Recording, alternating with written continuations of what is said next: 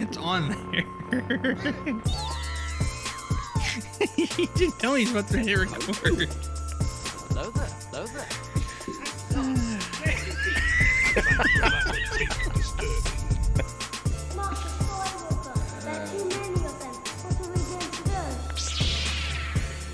This is where the fun begins. What's up, everybody, and welcome to Jedi Eternal. No way. No, listen, that intro is too good to stop. Normally, we would stop this and go back, but let me tell you that I can't. I gotta leave it in He there. didn't tell me he's about I gotta to record. leave it in there. The stupid song So, stuck in my head. Listen, man. it's to break up the monotony. Okay, you guys weren't expecting that. You weren't expecting us to talk during the intro music, but guess what? We did. But welcome back, everyone, to Jedi Eternal. I'm one of your hosts, Andrew Bolin, alongside Braxton Sticks Taylor. Yeah. Just found out something new about Braxton. Hey, we're still learning something new. We're still learning new things about each other all these years later. And he has a game series that he adores called Sticks. Mm-hmm. And I didn't know that. And have we been sitting here for probably about an hour talking into our microphones with not recording? Yeah, probably. As if we were recording. But and afterwards, after we had talked for like an hour, I was like, you know what? Probably should have recorded that. Just put it on like other stuff or something. We're just talking about video games and movies. But anyways, we just love each other so much. We can just talk about. Just love the sound of our voices so much that we. But anyways, welcome back, everybody, and it's a special day because we are now one day after the season finale of The Mandalorian, season 3. Yes. Lots of feelings, lots of thoughts, lots of emotions. Oh, yeah. And we'll get to all of that. Don't worry. We have a lot to say about it, as you guys, I'm sure, would know. And you guys have a lot to say about it, too, because we did a community discussion, and you guys have a lot of thoughts on this. So yes, and of course, we do appreciate that. And guess what? You can be a big part of that as well by becoming a Patreon member. Actually, I think most of our big comments were from our Patreon producers, so big shout out to them. And we're going to read through those here in a little bit, and you guys will be a part of that discussion. But we do want to remind you guys about that Patreon. It's $5 a month. That gets you instant access to our episodes as we post them. But you also get the exclusive podcast called And Other Stuff. There'll be a new episode of that coming out here soon. Oh, yeah. It's that time. But also you get shout-outs every week, as we're about to do right now. So I think it's worth the $5. And we would love to have you guys be a part of it. But we want to thank our Patreon producers, and that includes JB, Josh, and Birkinshaw, Tara Bolin, Grace and David Gill, Alex Mason, Corey Wise, Jay Camdar, Jenna, and Promise. Thank you guys all so much for your contribution and for helping us become the best version of us that we can be. Man, that's dramatic. But it's true. Every word of it's true. We don't say anything but the truth here on Jedi Eternal. Exactly. It's a little bit short on news and rumors this week because, of course, as you guys know, Celebration just happened. We've had the past 2 episodes we've done have been both over 2 hours long, I believe, or very close to that. I think they've both been over 2 hours, and that's because there's been so much to talk about. However, now it's kind of the calm after the storm.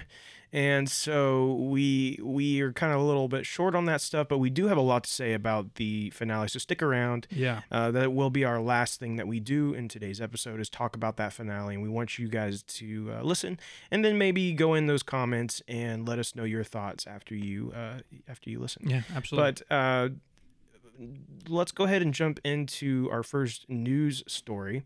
And our first news story here is that Kathleen Kennedy discusses possibility of more High Republic era shows. Wow. So, wowzers, folks.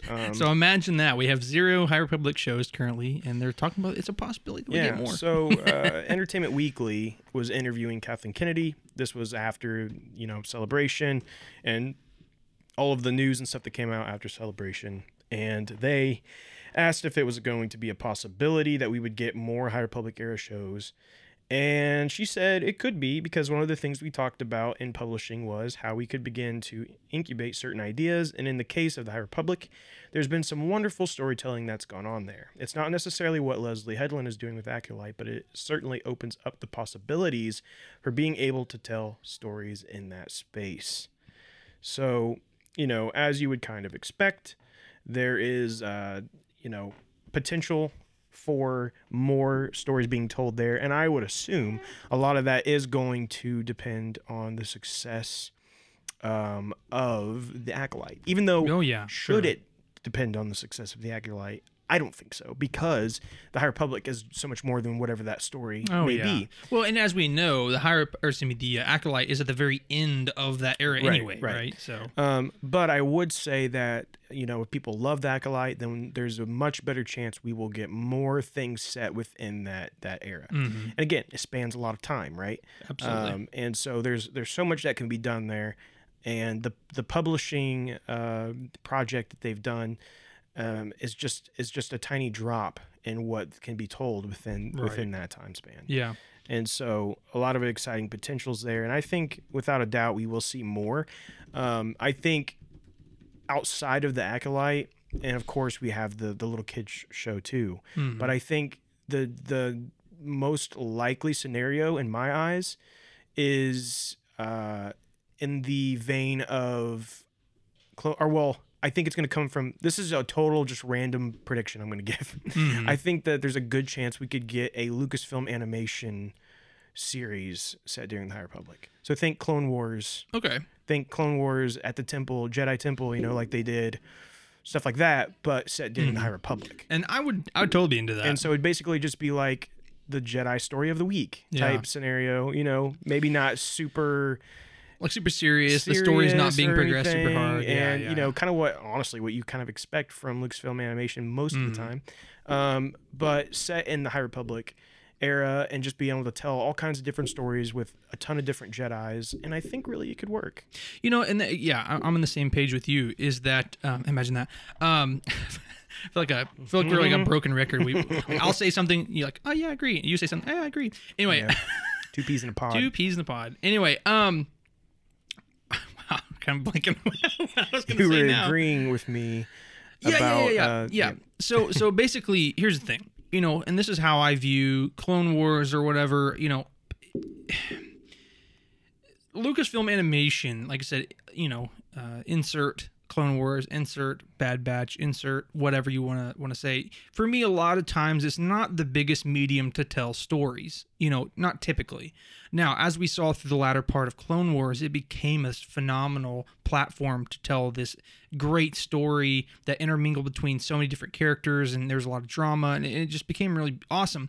But what my point is that a lot of times you just expect it to be a look inside of that era, a look inside of whatever's going on. Now, again, I think that's, for me personally, where Bad Batch kind of failed is because they didn't really realize what they were. Mm-hmm. And again, so I'm trying to be selective with my words here. But with Bad Batch, in my opinion, that was a very serious story told and put in a medium that was not very serious within itself, right? It's shortly after Order 66. It's like the downfall and the trading off of the clones, and it's a very somber, serious story. But I don't think that it was maybe the perfect medium for that. But that's just my opinion. What I'm getting at after all of this rambling is that I think this would be a perfect opportunity to do that same thing in the High Republic, because I mean, listen, I want great stories. I think obviously both of us do. Mm-hmm. Most of us who are listening want a great story, but at the end of the day, this is the perfect time to do Lucasfilm animation in that style of just kind of like fun, exploratory, like you said, tale of the week or the adventure of the week, because right now we don't have a look inside of the High Republic era other than what's written and some comics. Yeah. And I think, like I said, people are wanting to know more about this, not just hearing about it, right, or reading about it, but they want to see it for themselves. So, like I said, I think this would be a perfect opportunity for that.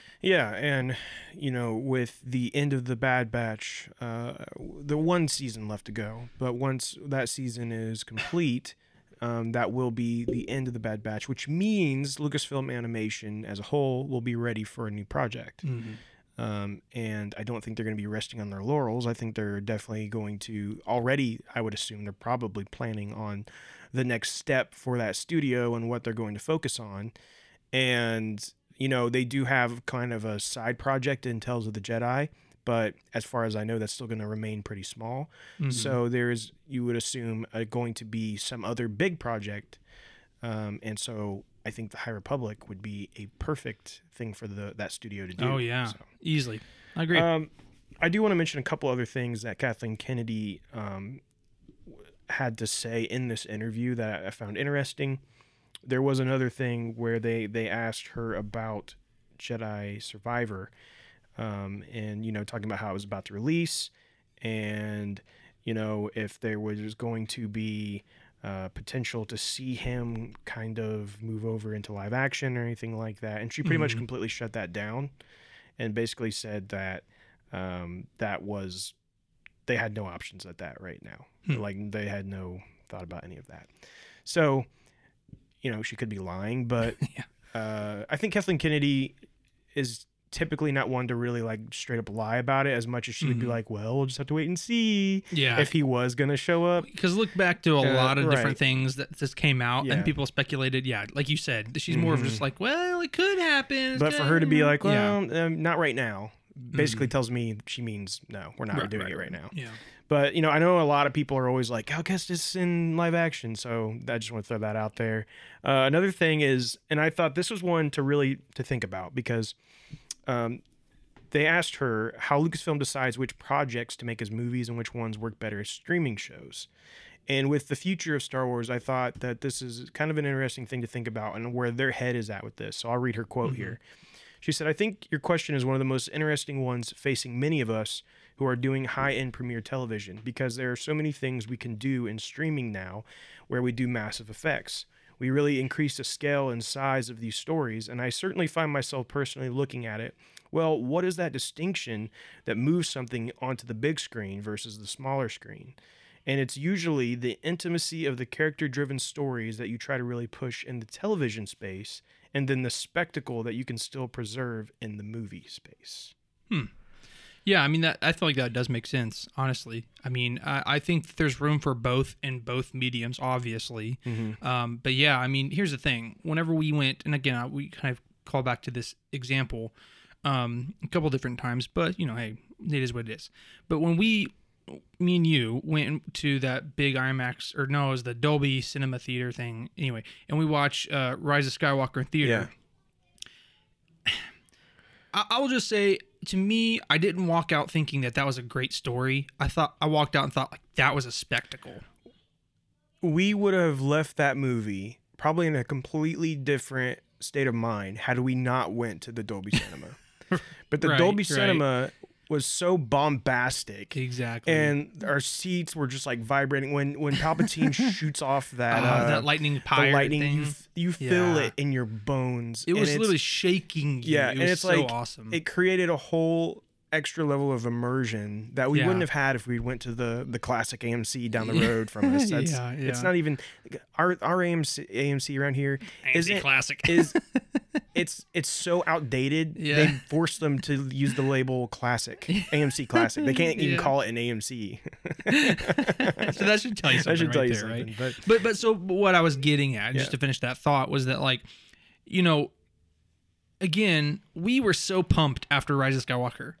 But it was really because it was a spectacle, because it was so bombastic, because it was so loud and action-filled and amazing and all these different, just like huge scale of events. But when we came out of it and we watched it again and we talked about it, and we're like, wow, that really wasn't great. There's a lot of stuff that, So I guess at the same time, I think there's obviously room for both. I think that Rise of Skywalker suffered because it didn't take its intimate storytelling as much as it probably could have. But anyway, so I guess I would say that, Kathleen kind of hit the nail on the head there, is that whether it's for good or bad or indifferent, that's certainly the way they're taking it for Star Wars. And I think it makes sense, and I think that the perfect example of this, and the way I think if they want to do it in the best way possible, is with the Dave Filoni movie, because you have TV series that can be a little more intimate if they want to be. They can tell all these, but then it's going to lead up to an event that can be that spectacle of a movie, but doesn't have to take time to necessarily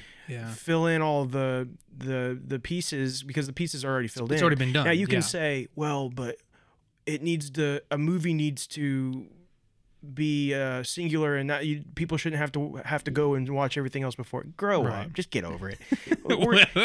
I'm serious. I get so tired of that. If you go to the theater to watch Star Wars, just watch all the Star Wars then. And like 98% of us are doing that. There's like that 2% that are gonna go watch a movie because somebody else that's probably already a huge Star Wars fan invited them, and they're gonna go and they're be like, "Oh, I'm lost. I don't understand what's going on." But that's on you, okay? Well, I will be the median voice there. Well, hold on, I'm not done. Oh, because no, what happens is if they're always so busy trying to make everything accessible to the 1%. Okay, it's going to going to cause that's what I think that was one of the big issues with the sequel trilogy. Oh yeah, sure. One of the big issues with the sequel trilogy. They wanted every movie to be its own thing. They wanted everything to be its own thing, and they wanted everything to be accessible and blah blah blah, and everybody to understand what's going on. And the people who are super into Star Wars, they know what they're talking about. I mean, that's the reason why the fans of Star Wars get so heated, and like there's always all these arguments, and everybody say that Star Wars fans are kind of the worst because they all are so opinionated and everything. But it's because they know everything. Well, true. They pay attention to all of it. They're very passionate about the subject matter, and there's already enough existing stuff out there that they already know those existing things. Right. So when you break that, and don't get me wrong, you can still have accessible Star Wars, okay? But that's what the what's it called?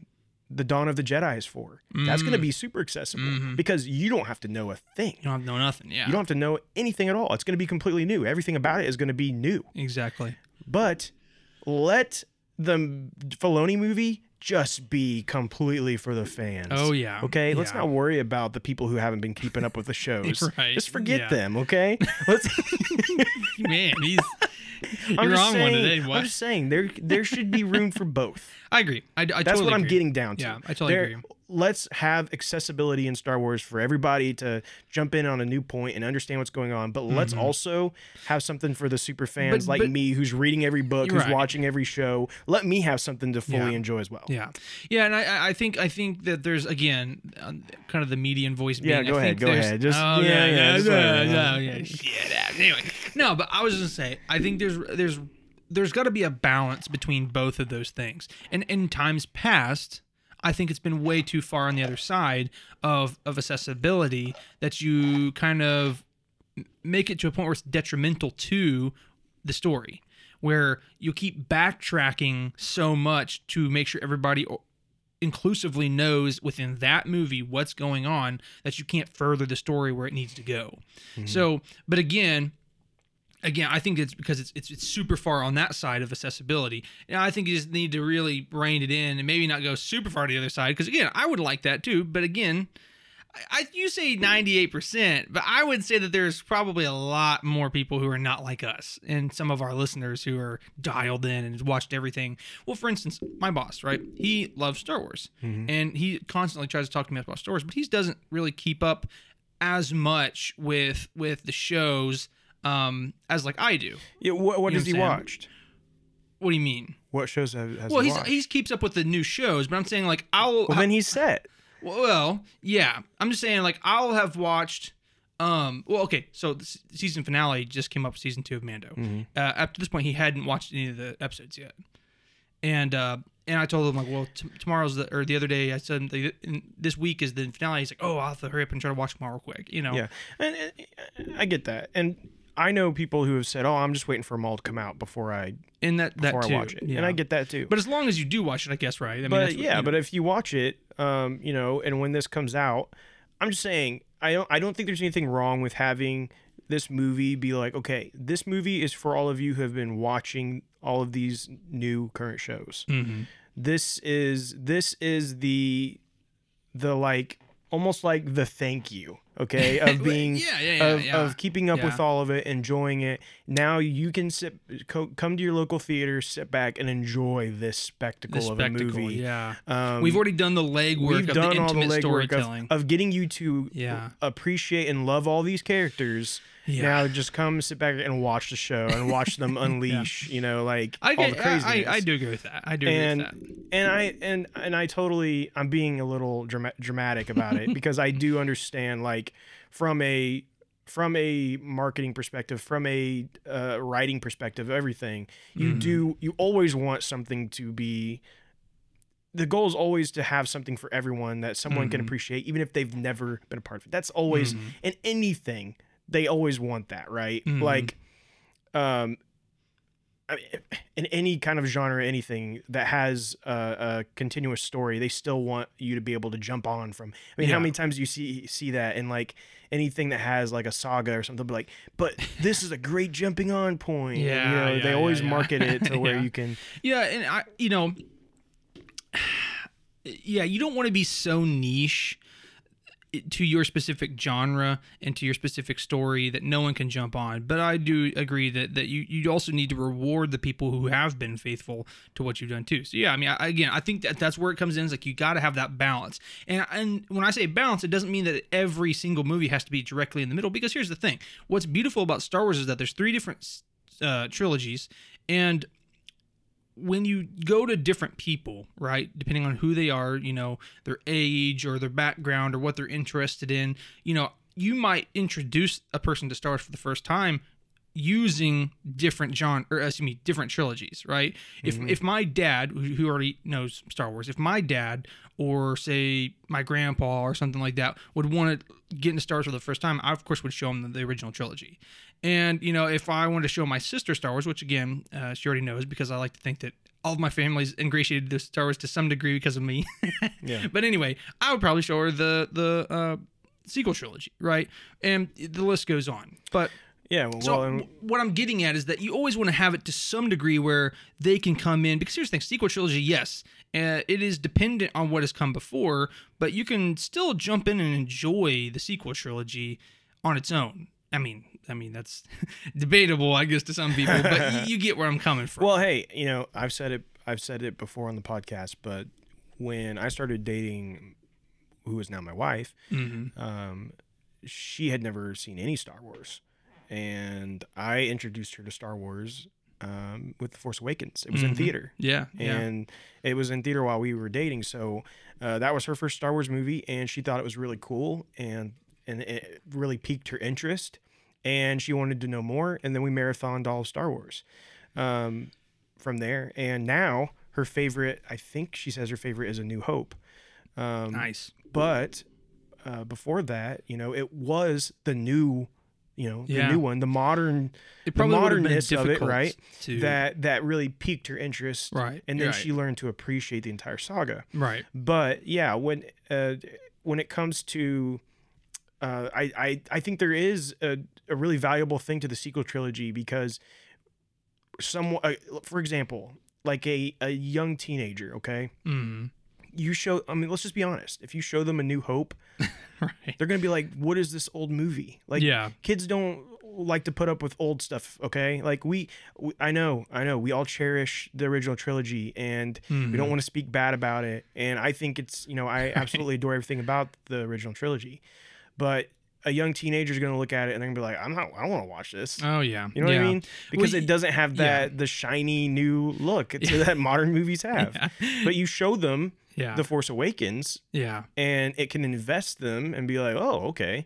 And then you can go back and show them. So there is, I won't deny the potential and importance of what the sequel trilogy can be. Which, and again, I think it harkens back to what I said earlier. I think the problem with the sequel trilogy for the hardcore fans, though, and overall for the most average watchers as well, is that, again, it tried so hard to be on the opposite end. It tried so hard to be inclusive. It tried so hard to be accessible that it alienated the people who are actually Star Wars fans. Yeah. Anyway, and they killed Luke Skywalker in the middle of the trilogy. Yeah, exactly. We're not going to get into that. We've been harping on this for a while, but yeah. Okay, one last thing. This has nothing to do with what our actual topic is. we're on something today, bro. I know, we're talking about, this is going to be a shorter episode. Yeah. We're making sure to fill it in, huh? One last thing I did want to mention about in that interview as well was that they did ask her about Obi-Wan Kenobi getting another season, and she went on to say that right now there is not anything going on for another season, but she did say that maybe they end up incorporating him into some other stories, or eventually even a movie, she said. But she said right now there's no plans for expansion, blah, blah, blah. But she definitely left the door open for more Obi-Wan in some way, shape, or form. And listen, we've harped on this so much, but I do just want to say real quick that, like, with Kenobi, you guys know our stance on the show. There was some really bright moments, but there was also some really And there's unfortunately a little bit more than the bright moments. And so, us being huge Kenobi fans left that saying, I don't think we want another season. It's kind of the way we ended up feeling. And I still think I say that I don't necessarily know we need another season of Kenobi, but I absolutely think we need more Ewan McGregor as Obi-Wan in Star Wars, in whatever capacity. So that can be cameos. There's ways you can do it, and I think absolutely do it. He wants to be in Star Wars. He even said it. Yeah, he wants to be Obi-Wan. Let's figure it out. Okay, just whatever you got to do to throw him in there. Right. There are absolutely different ways to do it, and so I hope that's the plan. I hope they get him involved in ways. Show him as a Force ghost. Show him during he could make an appearance during Andor. There's no reason why he couldn't. Sure. Just saying. Yeah, that's true. It's a perfect time for him to show up. But at the same time, let Ewan continue to grow older, and in another 10 years, maybe would be a good time to do one more Obi-Wan Kenobi movie. Something like that, where older man you lead him right up into A New Hope. Something like that, where you could tell one more good story with Ewan as Obi-Wan, and I think that could be something really special. Yeah. But I do think we can wait for that. But absolutely use him any way you can until then. So. I agree. Totally. Okay, let's move on. Yeah. So anyway, this next one should probably not cause as much discussion, but we'll see. We'll see. Hold on to your hip waders, folks. Anyway, so I did chug a big cup of Mountain Dew before I did. I drank a big old cup of Mountain Dew before I got on this podcast. So. Yeah. Anyway. Yeah. So our second and actually last. See, this is our last news piece this week, so he's just really making up. I was really just throwing in some padding in there for you. So, second and last is Star Wars Tales of the Jedi Season 2 gets a release date window. So, last episode, it's the second to last episode that we did, we had kind of in length discussed Star Wars Tales of the Jedi getting a Season 2, because that was one of the announcements we got at Celebration, but... one thing that did not happen during that panel and all that stuff that they were, I think is the Lucasfilm Showcase or whatever it was, I don't remember. Point I'm trying to get at is that whenever they announced the second season, they did not actually tell us the release date or any kind of window for that, which was kind of funny. But shortly thereafter, a press release was issued by Lucasfilm recapping kind of the whole Celebration 2023 and just all the announcements. And they just kind of recapping it. And within that, they then kind of gave us this release window, and it just says that Tales of the Jedi Season 2 is currently in production and is set to release in 2024. So yeah, it is kind of funny that they didn't tell us within the actual announcement, but it was like in some recap later on. But anyway. Yeah, apparently it was just like in the Lucasfilm press release later that they did it, and so in 2024, which does start to give us again kind of an image of what to expect next year.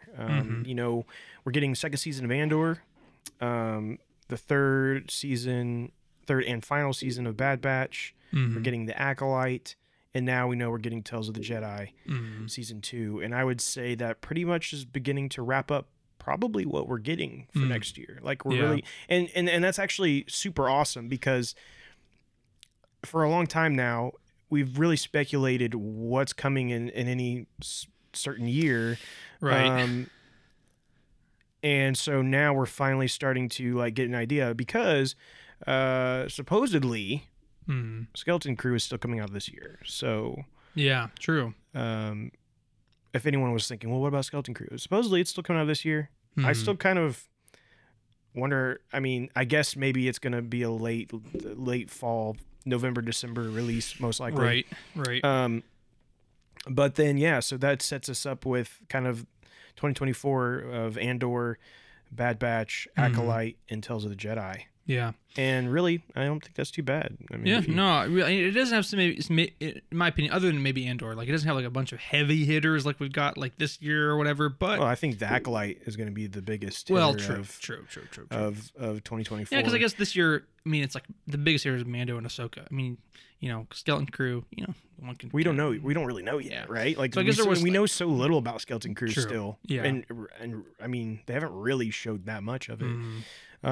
But yeah, I would say the Acolyte is the big one next year. Andor, of course, Andor will be big. Don't get me wrong. People loved it, and so I think people are gonna be excited. But I think that the Acolyte just has that potential to be something so new and exciting to people. But yeah, we'll see if it pulls it off. Yeah, we'll see. I was going to say that, you know, the first episode premiered in October of 2022 for season 1 of Tales of the Jedi, and it is currently in production for season 2, which is kind of, you know, relatively early in 2023. So I just out of curiosity, for those who are listening, you know, let us know in the comments when you think that season 2 is going to drop. Is it going to be kind of like early in Q1 of 2024, you know, or maybe it's going to be a little bit later? Love to know your thoughts. So let's move on.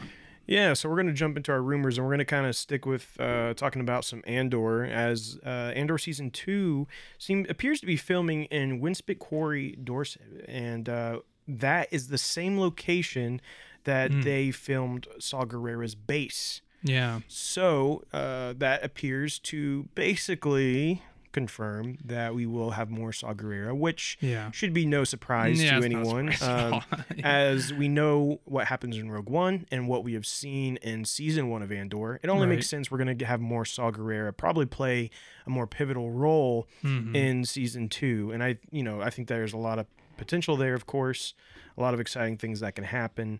And as we've said many times, we do believe that with the season 2 of Andor, we're going to continue to see a lot of familiar things that maybe we didn't see a lot of in the first season. Also, I did want to mention, because I don't think we've talked about this, but surprisingly, with no real fanfare in the press release for Lucasfilm, they also kind of casually threw out there Andy Serkis returning in season 2. Yeah, that's true. That's a great point. I'm not gonna say like for sure he's survived. They could be throwing his name in there because he was just in the first season. Maybe they show a quick scene, flashback or something from their escape, and so he had to be included. Yeah, you know, I'm not gonna go ahead and be like confirmed Andy Serkis is survived and he's gonna be. Yeah, but I mean, I think we all hope there is that big moment reveal that he did survive, because I just think he's a great character. He was a great character. Yeah. We want to see that he made it. You know, it's gonna be one of those like pump your fist moments, you know. So anyway, but if that is the case, it's really surprising that they just revealed it in this press release. Random, because it could have been one of those cool, like, exciting teases or surprises. I mean, but you know, whatever. Whatever. All right, so our second and last rumor for this week is kind of like the first one in the sense that it's not really that surprising. But this rumor is that Lars Mikkelsen hints that there could be a big story reveal at the end of the Ahsoka series. Again, as we've talked about, we know that these how should I say, like series is right on Disney Plus. It's really leading up to a big culmination of some kind of event. At which point we thought was a event series, but is now event movie. But we know that there's a lot of stuff going on. Again, I don't think it's really that surprising that there's supposedly a big story reveal at the end of Ahsoka, because I think that Ahsoka is definitely one of those series that is going to contain a lot of big stuff. Obviously it's kind of the resolution, supposedly, I guess we'll see, of Rebels and that storyline, and kind of the cliffhanger that we got on the last season of Rebels. It's kind of the continuation, possibly resolution of that. So again, I don't think it's that surprising, but Drew, was there any more context to his statement? Yeah, so he said that he was actually praising Dave Filoni's writing for the series. He said his writing is very good, it's very strong, and he says you will probably not totally know what it's all about until the last scene. Which, if anyone has paid any attention to Thrawn, you'll know that the thing with Thrawn is he's always the smartest guy in the room. He's always got a plan and a plan on top of that, and a couple secret plans on top of those plans. And the thing about him is that you always think this is what he's doing, right, but then surprise, he was doing this all along. Right. And so, no doubt, whatever his big reveal is and stuff on Ahsoka is, there will probably be that moment where you're like, surprised, this is what I'm really right, because that's what he does. He's a strategic mastermind. Well, and it's kind of like, again, it would be interesting if they used the show to thematically illustrate his mind in a way that, again, he is throwing out all these strings, right? And they all seem very random. And so all of a sudden he pulls all the strings at once, and it comes to a conjoined knot at the end, snagging his prey, whatever. And it would be interesting that, throughout the show, it's kind of the same way. Like, as you said, like we don't know what his plans are, and it's going to seem kind of like random. And so at the very end, he pulls all the threads, right, and then there's the big reveal, so it does make sense. And again, as I said earlier, I don't know that it's that surprising, as in terms of putting it as a rumor. I think it's pretty expected, but anyway. Yeah. And Timothy Zahn wrote the character. He's the one who wrote the character of Thrawn and has wrote all the books that included Thrawn.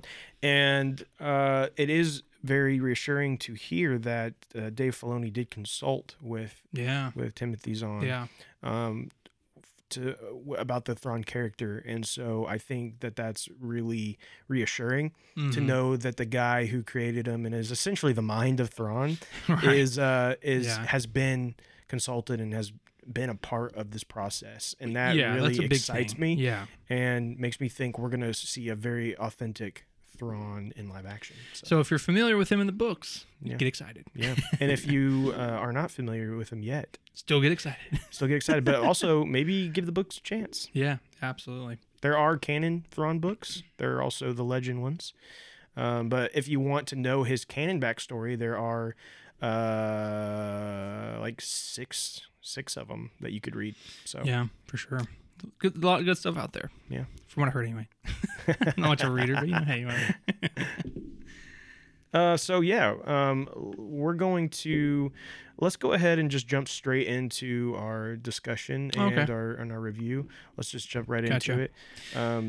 If you want to lead us off on that. Yeah, so kind of just kind of join it together. So obviously today our big main topic is, of course, to go over the Mandalorian Season 3 finale, which is Episode 8 or Chapter 24, called The Return. We're going to go ahead, obviously, and for our discussion and our topic especially, we're going to go ahead and just say big old spoiler alert. Stop here if you have not watched it, or if you don't want to know. If you don't care, just continue on listening. And if you haven't, if you haven't watched it, come on back after you watch it. Anyway, So I just always like to say that because, I hate to just rip off the Band-Aid and say all these spoilers and then we're like, oh, he didn't say anything. So anyway, our community discussion today actually does, I just tied it directly into this because it's such a big event. It's a series finale. I did go ahead and ask you guys what you thought about it. Let me go ahead and get my specific stuff up here. I had asked, now that we have seen the finale of Mandalorian Season 3, what are your thoughts on the episode and the season as a whole? And second part to this question is, now that the season has ended, what do you think of where the series will go? Do you think it's coming back strong for Season 4, or more of a focus on the other upcoming series? And we have some very passionate answers today, which I respect. So let's go ahead and start off with Mr. Alex Mason. He says, the finale was great. The combat was awesome. The season as a whole, I was pretty disappointed in. I wasn't excited to watch it every week. I actually had to catch up to watch last week's episode. Honestly, if anyone asked me, I would say that you only have to watch episodes 2, 7, and 8 to know what happened this season. Don't get me started on my aggravation with the cameos. I love Jack Black, but it was an immediate disconnect from Star Wars once all that happened. All in all, I think you can tell that they haven't focused on this as much as they are with other projects, and it is disappointing. I would rather have waited longer for the season than watch some of the episodes that we got. As far as the series as a whole, unfortunately, I feel like they have put Din in such a position to be a side cameo character by this point. I don't see a big need for a season until into the event movie. Unless they pull a somehow Gideon return junk, which they kind of did, right? Only if it's announced in Fortnite. Yeah, well, let's not talk about that. I love The Mandalorian and what it has got us to, but I don't know if I want to see another season like we just had. If only 3 to 4 episodes of the season are going to be vitally important and good, then just make the season for 50-ish minutes episodes and call it. Sorry this was long, just had some thoughts about it, obviously. And Alex, totally fine. Again, it's a season finale. It's okay to have some thoughts. Do not apologize. We love it. Yeah. Anthony James Johnson says, the action for the last 2 episodes was top tier, but everything resolved too neatly for me. There wasn't enough struggle or suspense, and I felt like everything happened because this next thing needed to happen. It didn't feel organic. And Anthony, I totally agree with you, and we'll get more into our thoughts a little bit later, but I think that's a great observation that I personally share. All completely valid so far, yeah. What everyone's saying. Corey Allen Wise says, I love this episode. It kept me on the edge of my seat. Masterful Din shined once again and showed why he's the best at what he does, which I completely agree. The combat, phenomenal in this episode, especially from Din, obviously. Yeah, for sure. However, I am disappointed in not seeing a build-up to the Ahsoka series. No General Thrawn, and the Mythosaur was just a tease. Kind of disappointing, but overall, all I give the season is a 3, a B+. The last 2 episodes made up for the rest, and it was good to see Grogu use the Force, save Bo and Dim, and help fight. Great episode. I would just like to say I like that Corey has his own rating system here. Yeah. Corey, I would like to know how you evaluate it. I'm very curious.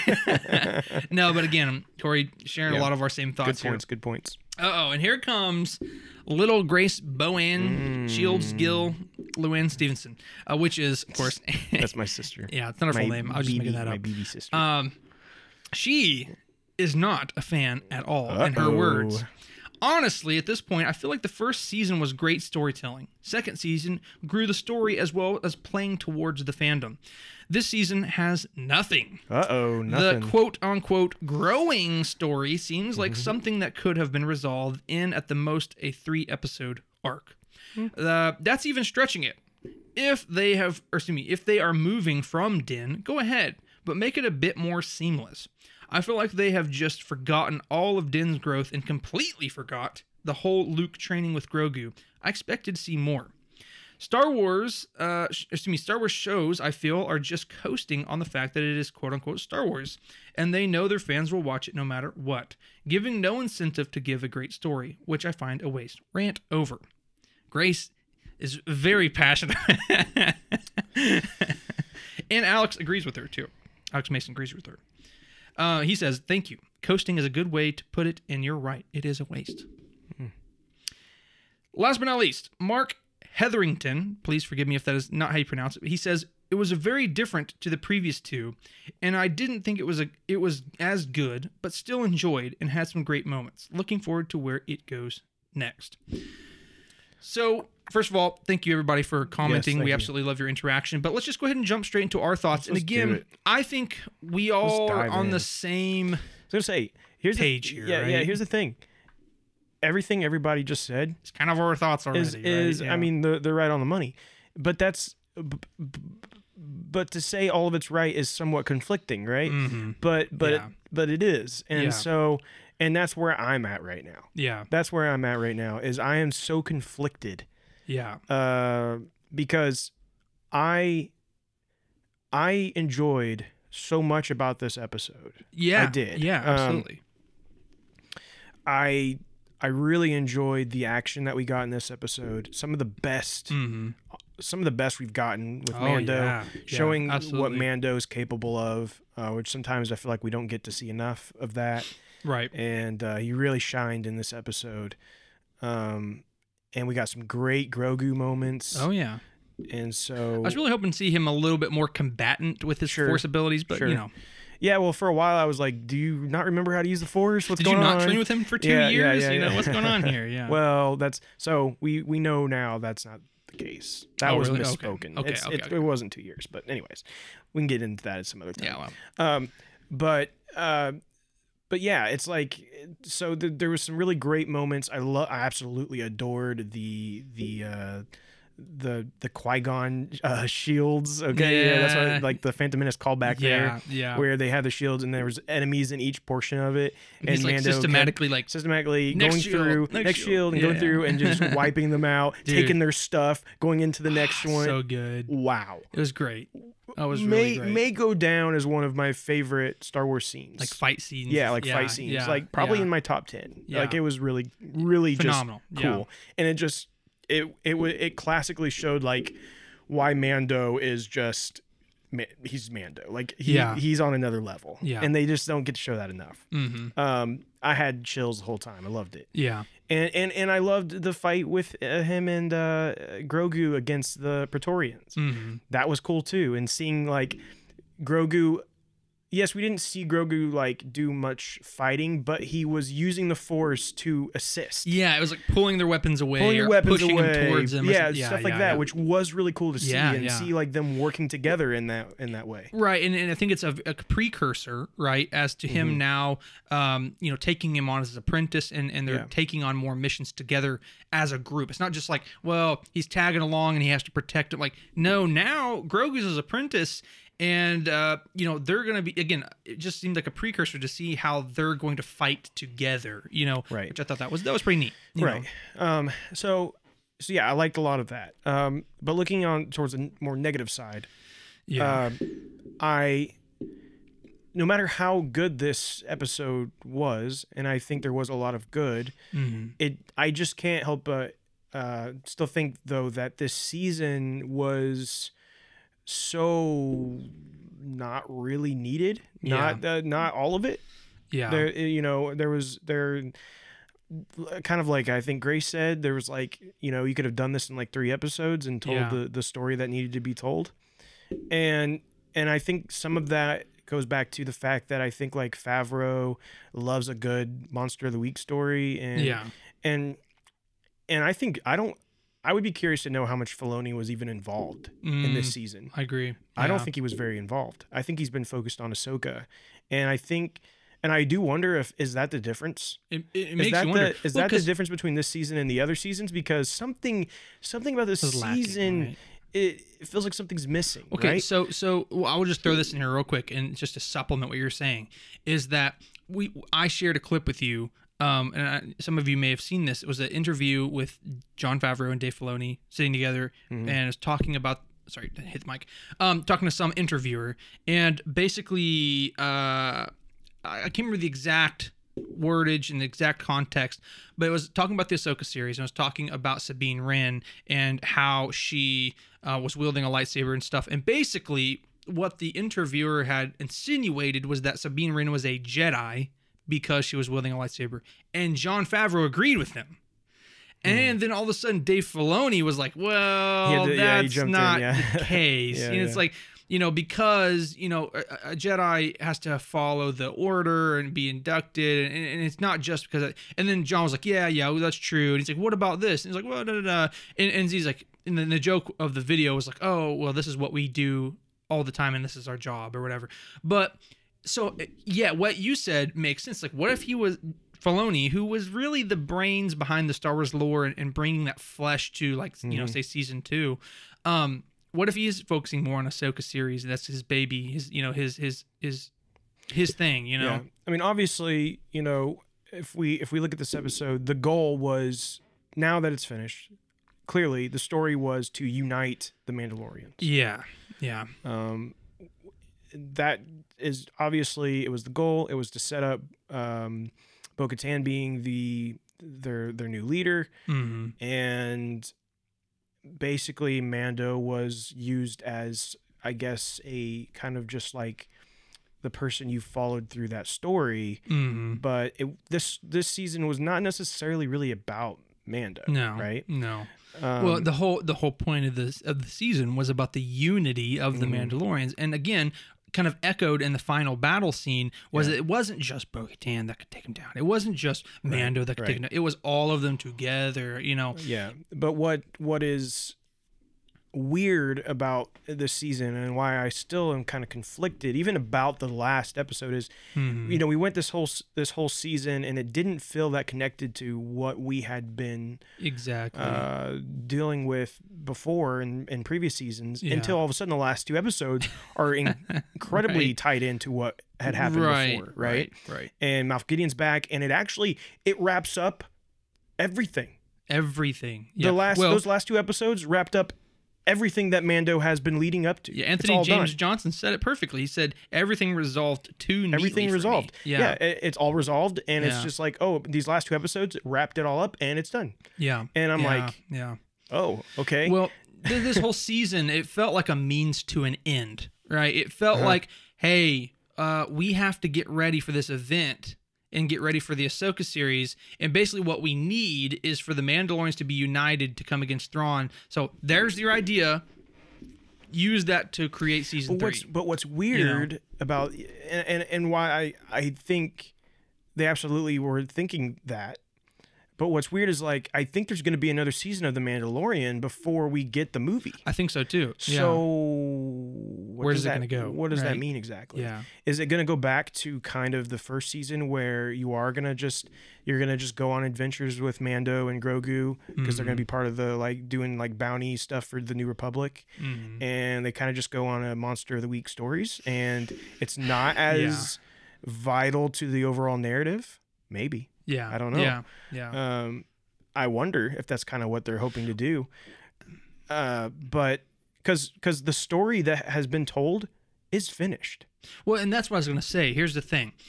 Whatever comes next, right, unless it's just completely throwaway episodes, really, it's basically you're going to have to set up a new story. But how are you going to do that? Because we already know, again, we're going to the Ahsoka series, which is eventually going to lead into this event movie.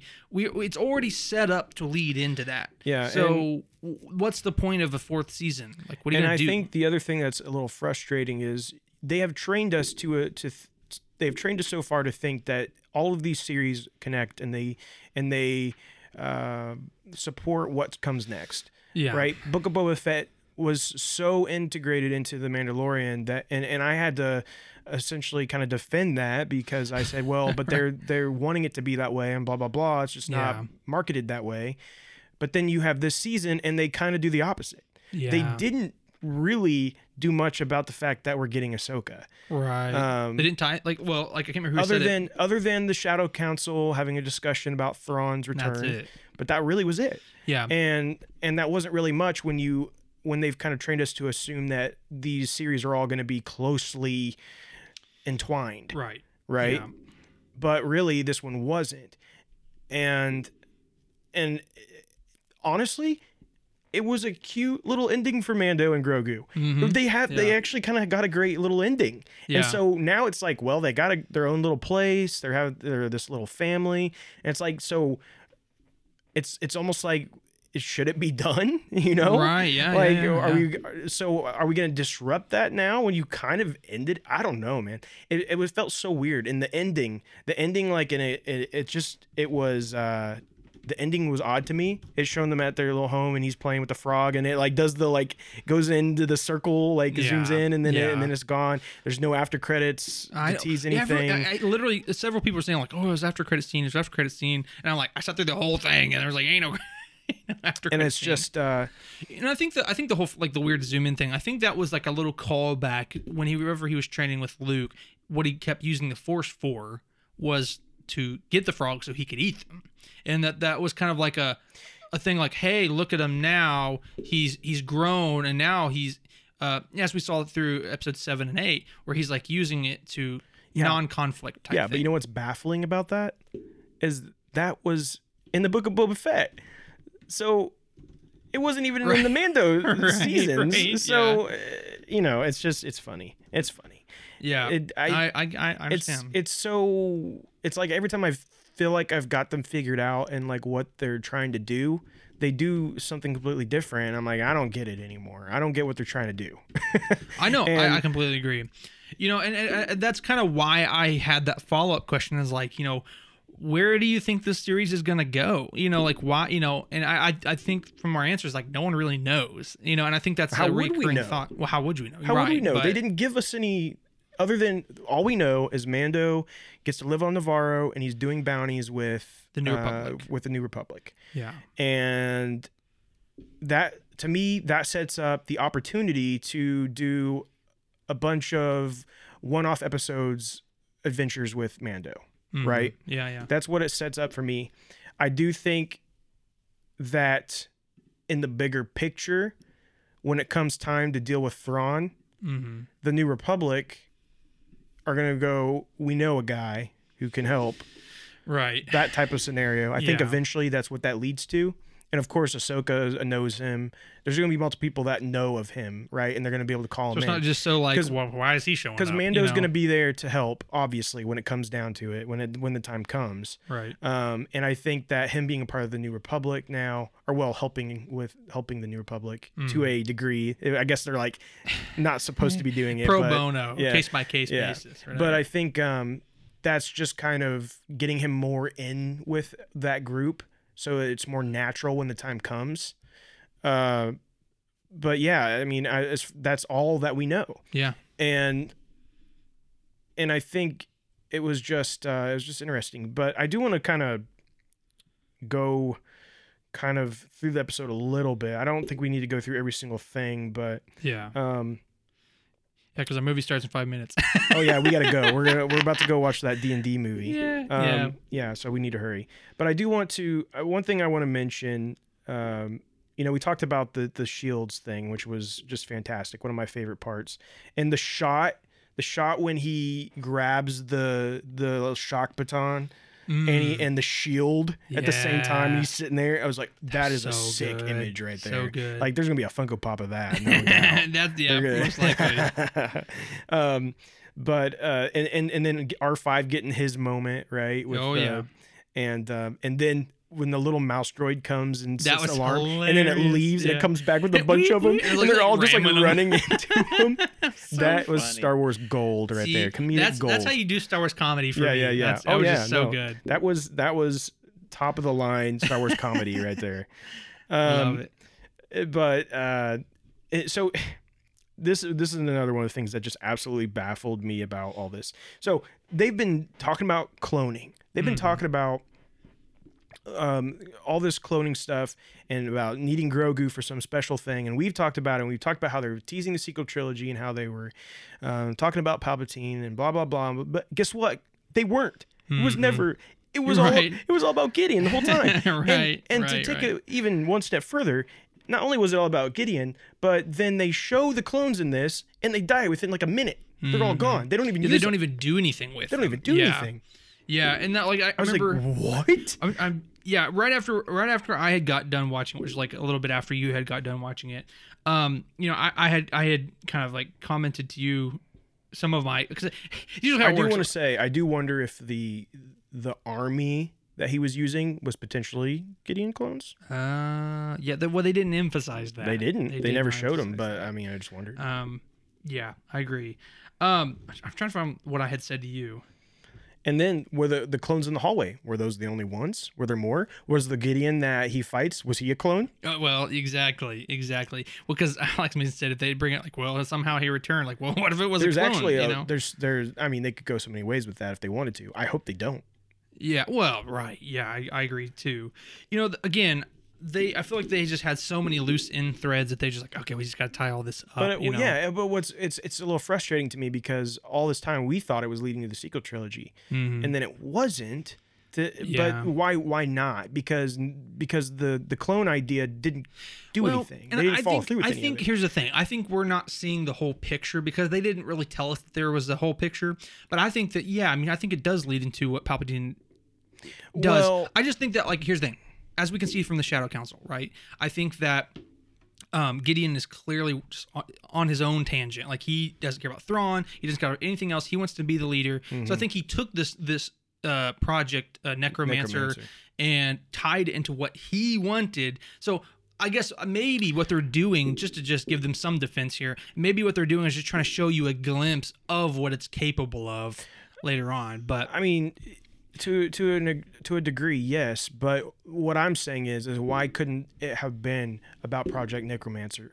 Why did they have to make it about Gideon, which then they didn't even utilize that? Well, and this is what I texted you, and I'm remembering it now. What I texted you was I was so frustrated about was the fact that you looked at these clones, and there's tons of them, and they're fully formed. They look exactly like he does. And the way he was talking was as if they already had Force sensitivity. They could use the Force. They were ready to go. All he had to do is press the big red button and release them from their cages, so to speak. But flash forward to the sequel trilogy, which is later on, like decades later on, right? From what we're at right now in Mando.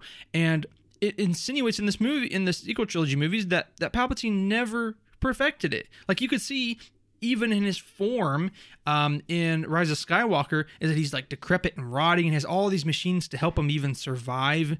And again, I think it's just so funny because I'm like, where did that come from? Right? Yeah. Because like, how did they quantify 2 decades almost before the events of Rise of Skywalker that all of a sudden Project Necromancer was like perfected, and that somehow Palpatine, who's over everything, doesn't have it. It was a weird thing. And I understand, like, we got to stretch this out, right? Like, we got 25 more years to go, or I don't know, something like that. Yeah.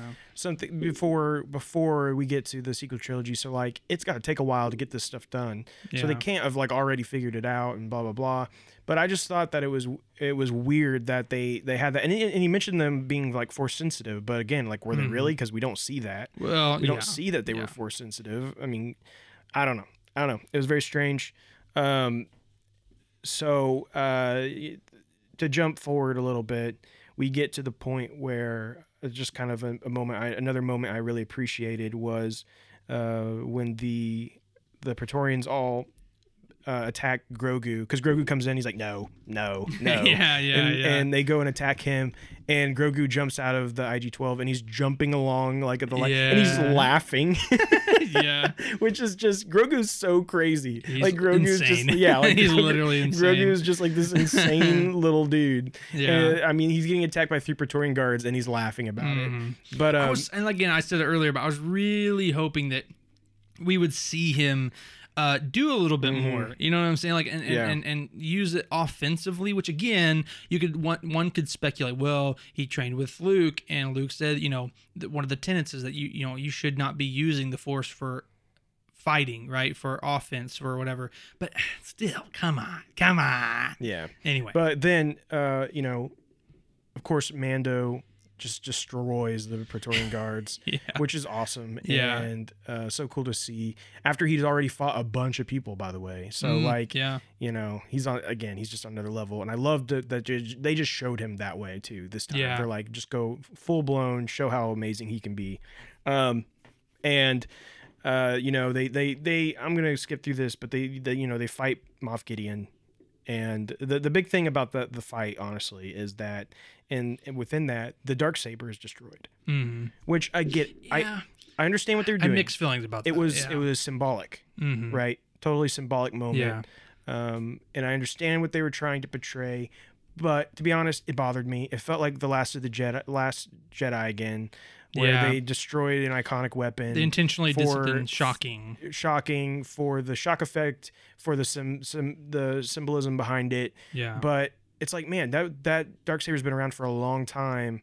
Into the Old Republic, and now, you know what I'm saying? and now you're gonna fix it with a brown strap around it or something, and I mean, you know it's coming back. Yeah. It's gonna have some quirk to it, but it's gonna. I mean, she's gonna still use it. Like they're gonna, you know what I mean? They're going to. Yeah. But it's like probably just sell more toys. They're like, we gotta have a new design for this thing so we can sell more toys. Yeah, probably. But so that was kind of weird. But then Grogu, and a callback to the first season, uses this force shield to that was pretty cool. Protect them in the flames to a whole bigger Yeah. degree, right? Yeah. Which was a beautiful moment to just, again, as always, Grogu is amazing. He's just he's awesome. He'll always be awesome. And so, Gideon is gone. They go to show Ragnar being inducted into the Mandalorian way. Yeah. And Mando asks if Grogu can be inducted as well, and the armor is like, well, he can't speak. He can't take the creed. He can't say the creed. And Grogu's like, oh.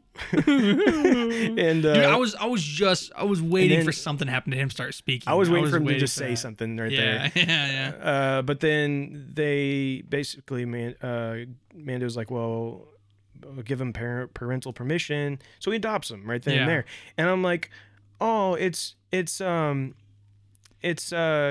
Grogu Jaren. And then they're like, Din Grogu. I'm like, wait, what? Wait a second. These naming conventions are way off. Well, hold on, what? Yeah. And so that doesn't make any sense. So I'm not ever going to go into all that but just so we're clear though, like everybody else uses the last name as so I don't know. I don't understand I guess for whatever reason, Din is the clan name. I guess so. Or the house name or whatever you want to call it, right? But everybody else is the last part of the name. It's so kind of inconsistent. I don't really know what was going on there. But anyways, it's Din Djarin and Din Grogu. Yeah. So that's what it is. There you go. Because I even said out loud, I was like, oh, Grogu Djarin. And then they're like, Din Grogu. And I'm like, wait, what? Wait a second. But and yes, they do take a deep dive and show us the Mythosaur one more time. Again, complete tease. Yeah. Okay. I was really expecting it to come up like at that last ceremony, so that all of them could technically take their helmets off, right? They obviously were showing Grogu sensed it, right? Yeah. You could tell Grogu had a connection with it. You could tell in that moment. Yeah. Because Grogu kind of like felt it and went and looked down, and then it like kind of opened its eyes again and was like it could sense each other. So yeah, whatever. Again, it was totally a tease for, I guess, something in the future. Yeah, we'll see. Maybe the movie is when they'll bring that into play for the big battle. That is inevitably going to happen. And who knows that some of these other series don't tie back to Mando again, Boba Fett did. I guess I don't know. Who knows, right? Who knows? Nobody knows. No one knows. And literally, no one knows. Nobody knows.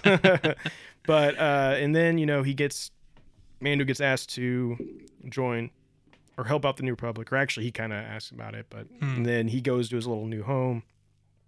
IG-11 becomes a marshal of Navarro, and then he's going to live there and do his little bounty stuff, and it's a little storybook ending, really. Yeah, it's just neatly wrapped up, And I just felt weird about it. I didn't feel super satisfied. Again, I enjoyed a lot about the episode. Which is funny. Again, Jon Favreau saying like episode 8, people are going to be up, standing, clapping, and they're going to feel so resolved. It's like where? And I was like, I was sitting there thinking, so is the story done? But we know it's not. We know there's a movie coming, and we know Mando's going to be involved, and we know there's season 4 of The Mandalorian being. Favreau said the scripts are done. Favreau said the scripts are done for season 4. Yeah. So here's the big question: is season 4 going to continue with Din Djarin, or are they finally going to switch who the Mandalorian is?